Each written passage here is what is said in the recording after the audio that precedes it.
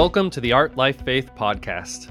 This is the show where we talk about art and stories of how it impacts our lives and what it has to do with the Christian faith, especially in the context of foreign missions. And I'm your host, Roger Lowther. During the month of March in this podcast, we've been talking story after story from March 11 and that terrible earthquake that struck Japan 10 years ago. I was surprised the other day when the headlines in the news read, March 11, the day everything changed.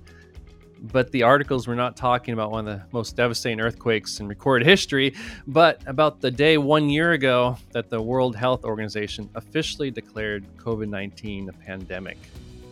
So for all of us here in Japan, 3/11 is a double anniversary. And actually, in my family's case, it's a triple anniversary since my wedding anniversary also falls on 3/11. The trauma that people have experienced this year, the trauma that people have experienced 10 years ago, it's going to impact them their whole lives. I mean, so many lives were lost, and there's nothing we can do to bring them back.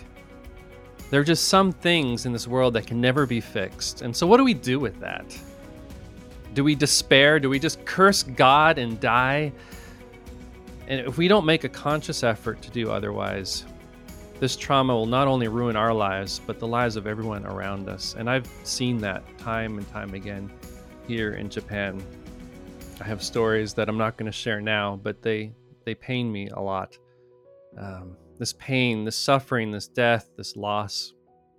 There's too many lives here that have been destroyed by these things. So I thought it'd be appropriate to talk about this question a little bit more, and I've invited Pierce Taylor Hibbs to join us on the show. He's the author of Finding Hope in Hard Things, a positive take on suffering. And the major theme of his book is that hard things do not have to lead to despair or more brokenness. Pierce Taylor Hibbs is an author that's meant a lot to me. He's still just in his 30s with young children, but he's already published 9 books and many more on the way, and has such a pastoral heart. I first discovered him in my seminary studies on how God speaks through language, and I've been applying that to my own studies of how God speaks through the arts. There's so many stories I've been sharing on this podcast and my books that have been really actually heavily influenced by his writing, so it's a privilege to be able to introduce him to y'all today. So Pierce, welcome to the show. Oh, I'm happy to be with you. This will be, I hope, fruitful for many people. Yeah, so Pierce, help us out here. I mean, suffering is something that we all face. There's no way around it.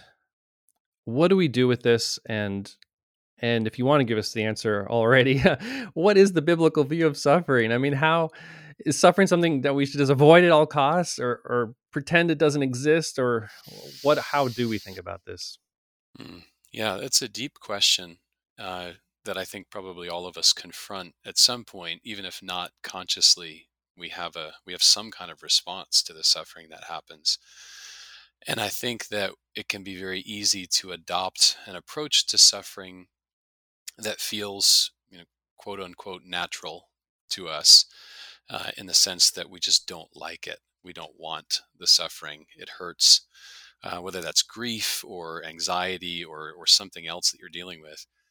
And what I've discovered in terms of the biblical view of suffering is very counterintuitive for me. And I'm assuming it's counterintuitive for other people.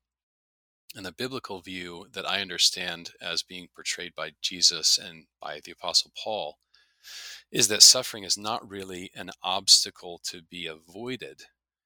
It's a path to be walked consciously. And what I mean by that is that the suffering that you encounter is not only not accidental, it's under the providence of God. God is controlling all of those things, but it's also playing a crucial spiritual role in the formation of your own soul, in the sense that the things that suffering might do to you, the questions that it might raise, and the faith that it's going to draw out might not happen otherwise. And in Finding Hope in Hard Things, I make the argument that hard things will shape us in ways that easy things can't. And that's what I'm getting at. Jesus says things as crazy as take up your cross, take up your death and follow me. And Paul says something as crazy as I want to share in Christ's suffering.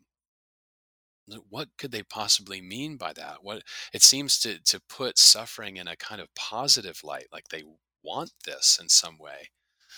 And the reason why Jesus and Paul talk about suffering that way isn't because they like suffering or they enjoy it or they want to be some kind of a stoic and say, I'm just going to embrace suffering because it makes me tough. It's instead this idea that when you suffer, you are shaped to the Son of God. You're shaped to the person of Christ.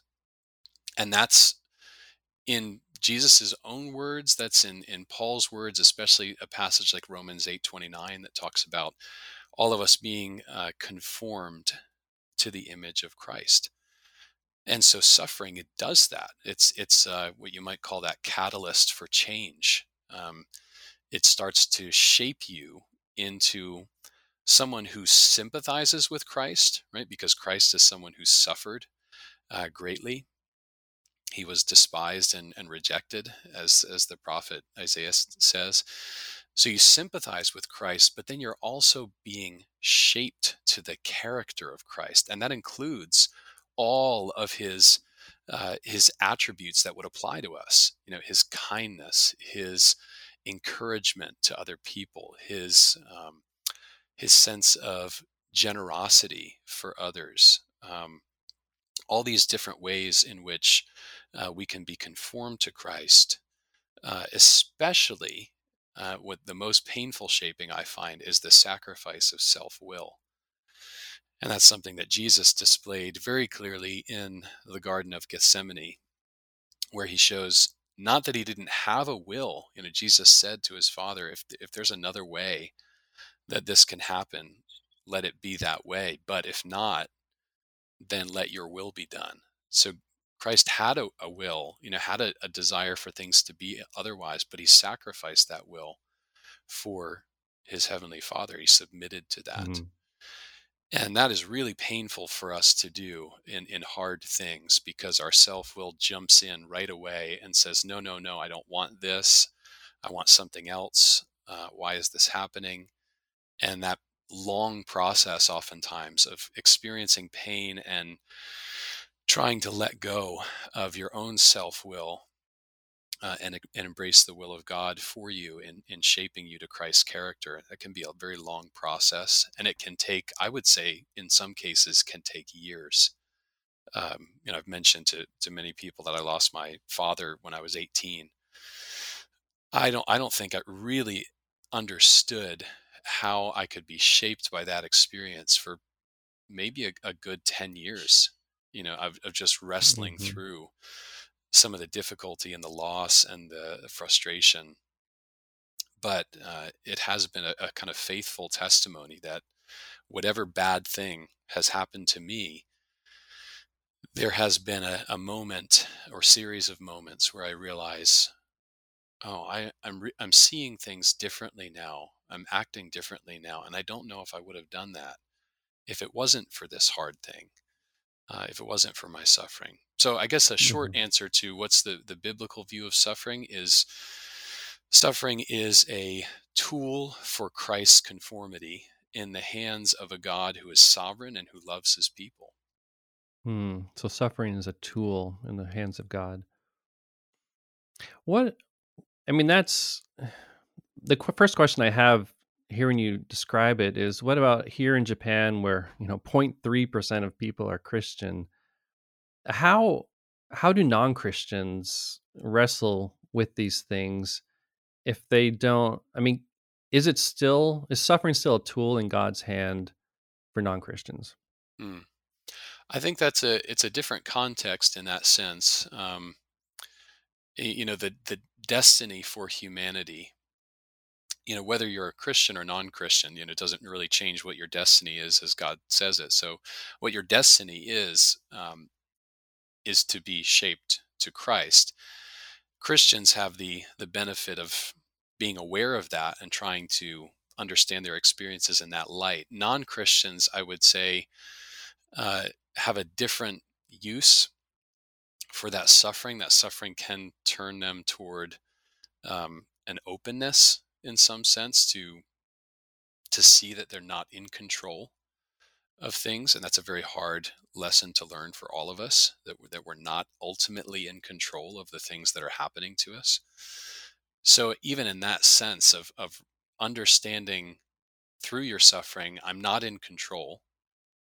And then if you answer that question, and say, okay, I'm not in control, I know that now, whether that means I'm dealing with a cancer diagnosis or a broken relationship or something else, I think you have to take the next step and say, well, does that mean that no one's in control and I just have to do the best I can to fix this? In which case, if things don't get better, it's very easy to become bitter and Mm. say, this just doesn't seem fair. Um, I'm trying to live a good life, and I'm not getting where I want to be.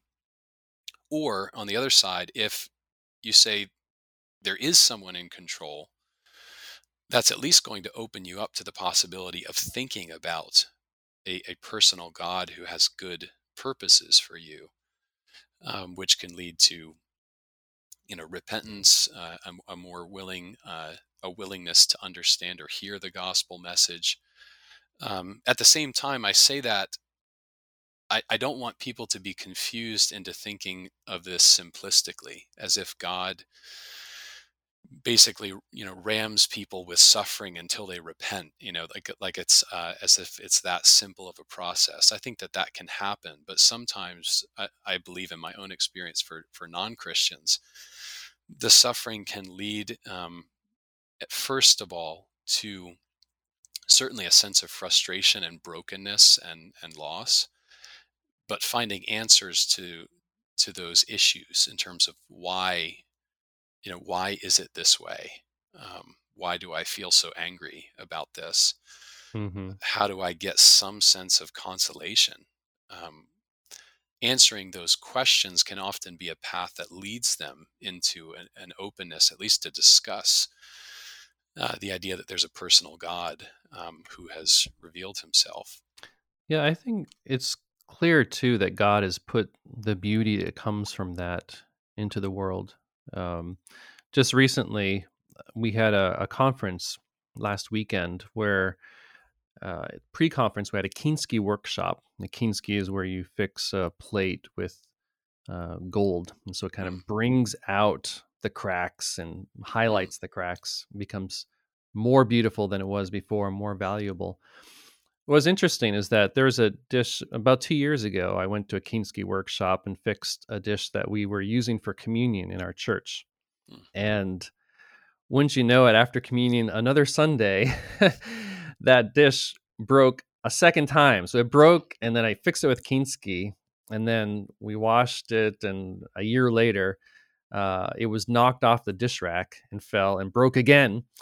But mm, this time it didn't break in the same place. Like that's mm, I would think, well, that must be the weakest point. I mean, that's where it cracked before, so it's going to crack there again. But mm, no, it was cracked somewhere else. So the cracks are mm, actually the strongest point in mm. the plate. And Yeah. so now that last weekend I fixed it with silver this time so that I can see kind of the time change, and we're going to use it for communion ongoing again with our church. Mm, But the um the plate is stronger now. If I drop it a third time, what's going to happen? Maybe mm. it's too strong to break it all now. And it Yeah. kind of seems to illustrate the point. It's not just something that, um, I mean, here in Japan, Kinski is something that's been developed as an art for hundreds of years. And so for the Japanese to recognize the beauty of that in creation, it's like God is speaking through his creation, is speaking through art, this Mm, truth that suffering does not have to lead to despair and brokenness, but there is mm, another way. mm. Yeah, that's a beautiful analogy. I think it's true. And I think sometimes we don't have the reflection that we would need to notice those types of things. So for Mhm. example, I remember someone telling me, um, after I had written my book about anxiety and the struggles I've had with that, someone said something like, "Wow, I bet you would have never been able to write or minister to people if you hadn't had this really in-depth experience with it. And Mm. now when you get hit with anxiety, I bet you're stronger with it." And I said, "Well, in a sense, yeah. In a sense, I feel like I break in different places, like the dish. Um, so I'm always, I still get broken, but I get mended in different places. But there is a sense in which I think, yeah, the way that I am, by God's grace, able to help someone else or to give them encouragement simply would not have happened if it wasn't for the brokenness. Mhm. Yeah, I've Um, seen that too. yeah, which doesn't mean, it's not to say that you think brokenness is inherently good, as if the world was meant to be broken. But it does give you a sense that, even though it's mysterious, you know that the brokenness has a stronger purpose. Um, and you can see it usually in hindsight, if you study your own experiences and look back and say, yeah, if I didn't have that happen, how would I be different right now? There's always interesting answers, and if you can't find the answers, then it's helpful to talk to someone who knows you and who can say, yeah, well, you used to do this or used to be this way. And that's always another option. I wanna go back when you were talking about how sometimes you don't notice those things. I was really struck by the image in your book of hearing the robins call in the hurricane. Mm, Now, here in Japan, we have a lot of typhoon, which means literally strong wind, and, it's pretty strong, especially I live up on the 22nd floor, and so as the wind comes around the corners of those buildings, man, it's really racing. I mm, mean, it sounds like a jetliner is going by or something like that. It's really loud. mm. And so that image me was really strong to me. What would a little bird's call sound like? And looking for the beauty in that. And earlier in their book, you were talking about how that can represent just God's light and life. That bird call, it happens every morning. The birds are welcoming the day as the sun rises. And I, um, yeah, do you want to comment on that? Sure. I think that illustration has a lot to do with perspective, which is a topic that has influenced my thinking quite a bit. And if you look at the illustration with the birds, the the birds will sing every morning whether I hear them or not. That's Mm, that's constant. So we could have, here we don't have the typhoons, I'm in Pennsylvania, but we have, strong thunderstorms occasionally or something like that, that would drown out that noise, that would make it harder for us to hear it. And that doesn't mean that it's not there. It just means that my perspective, my focus has shifted. I'm now paying more attention, for example, to the thunder that I hear. I'm not seeking out the bird songs. But because I know they're there, I have a kind of confidence that, oh, yeah, if I really focus and listen, then in between the thunder strikes, I'll be able to hear it. I'll be able to hear the song. And I think that so I think that the issue with that illustration ultimately leads to something like your perspective or your focus. It's not the mhm. case that you're hoping that the birds will sing in the midst of the tumult and the big gusts of wind. You know that they're singing, and you can have a kind of quiet confidence that's there. Um, but you'll have a choice, as we always do. We'll have a choice about where we want to focus our perspective. We can focus it on the louder sounds around us, and sometimes we need to do that.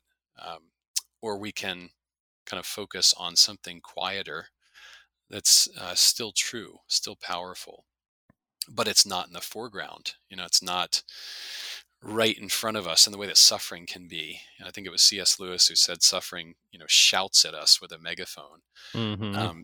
So we get screamed at by suffering, and if you've ever been screamed at by anyone, you know that it's feels almost impossible to look somewhere else. The screaming is so loud. But at the same time, if someone is screaming at you, that doesn't mean the rest of the universe is stopped. Everything else is still moving, is still going on, Mm-hmm. and you have a choice to focus your perspective on something else. And it doesn't mean you can ignore, the hard things that are going on, but it does mean that you can seek out hope in the midst of those things, which I think is critical for Christians. There's always a call to hope, and to do that, I think, is an issue of perspective. You have to figure out where am I going to focus, or how am I going to see this piece of suffering in the context of God's greater story for my life. That's a perspective oriented question. Mm-hmm. Yeah, that to me was one of the most important themes, or themes that really struck me in your book, is just how if we don't choose to perceive things in a certain way, it really can destroy us. I mean, or if you like replay things in your mind, it can make you bitter or blaming other people. Hmm. But if you respond to things correctly, if you have the right perception of it, it really can be a healing thing. It can make you softer, more Hmm. open to people, and that never goes badly. If you're Yeah, willing to yeah, listen and be pastoral to people in that way, to feel their pain by remembering your own. yeah. I think that sometimes people have asked me what they could say to someone else who's suffering, because oftentimes we don't know what to say that would encourage someone. Um, and we have the kind of aphorisms in Christianity, like God's in control. God's got a good plan for this, and those things are true. But they don't always encourage people in the way that we want them to. And Mhm. I've told people in the past that what I really wish someone would have said to me back, for example, right after my dad had died, what I wish someone would have said, and what I know now to be true is if someone said something like, "I'm really sorry that you're going through this deep pain, this experience, and yet I'm also excited and hopeful to see the amazing thing that God is going to do in shaping your soul through it." And I don't think if someone would have said that to me, I probably would have still kind of rolled my eyes and said, "Yeah, eventually I know that will happen." But it would have at least planted a seed there that would have said, "There's more going on here than your immediate pain. Mhm. As difficult as that is to see, there's more going on. There's something greater happening." And this is going to not just turn out for your good, but for something amazingly good. The best thing that could possibly happen to any human being is that you would be made more like Christ. So if you have a hard thing and someone says, "Well, this is really tough, but it's actually going to lead to the best thing that could ever happen to you," that would be profoundly encouraging to me, even if in the moment I didn't see it, as encouragement. I didn't have anyone who spoke that truth into my life, at that moment. Mhm. There wasn't anyone who was able to put my suffering in the perspective of being shaped to Christ, which is the most glorious thing that could ever happen to me. And in fact, is the thing that my father would have wanted to happen for me, more than anything else. So I think that's one way to respond to people, in the midst of their suffering, is to somehow find a way to kindly and cautiously encourage them that something great is going to come from this, something beautiful is going to come from the brokenness. And you're so Mhm. confident that that will be the case that you're even allowed to show excitement that, oh my goodness, something big is going to happen for you. Um, not just for your own sake, but for God's glory and the work of His kingdom. Mhm. Yeah, again, it's about perception, right? Hmm. I remember meeting a pastor in South America who actually had been imprisoned and tortured. And I found out that story later. When I first met him, I was like, this guy is amazing. Like there was something so solid about him. Mm. I was like, I want to be like him. Mhm. Well, I didn't know what I was asking for. I do not want to be imprisoned and tortured. But Hmm. it is amazing to me that he was not a broken man. He was a great leader, but he had this trauma. I mean, things he couldn't speak about that Mm. he had experienced in his life, but it completely changed him to be both strong and weak in the good sense at the same Mm. time, to be so open to people that then people wanted to follow him. Yeah. You know, William Faulkner, the novelist, is quoted as saying, "It seems strange, but disaster seems to be good for people," which is such Mm, a weird thing to say. But he said when he said that, I was thinking, yeah, I think that's true, but probably not in the way that he thought it would be true. Suffering doesn't just make you more resilient or make you some kind of better person in a general sense. I think what it does is it kind of expand your perspective again a little bit more so that you're able to see where you're headed. I've talked to a few people recently who have lost children, buried young children, which is a unimaginable tragedy for me, with young kids. mhm, But they've gone through this intense suffering, and they have also come out of that, or are coming through that, I should say, because you never really come out of it, but they're going through that in a way that shows a greater focus on their eternal place of rest. They want to be with their children, and their children are in eternity now, so they're focused on eternity, which makes them strangely more grateful for things in the present. So in my experience with these people, it's almost been the case that every time I meet someone who's extremely uplifting, positive, encouraging, that person has been through immense suffering, and has come mhm. through it, and then had a greater realization for what's really important, how they want to focus their time that they have here. And it's just a kind of bizarre realization that we tend to think that people who would be the happiest are the people who have the most comfortable lives, but true happiness seems to kind of plunge through the darkness of being broken and suffering, and then when it comes out on the other side, it's amazingly encouraging for the rest of us to see. Yeah, definitely. Yeah, it's my hope that people here in Japan, because there's already this Japan aesthetic, of beauty and brokenness and the good that can come from it.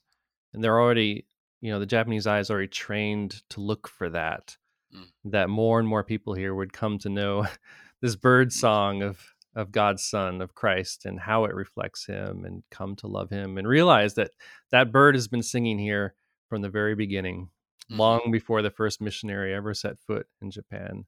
Mm.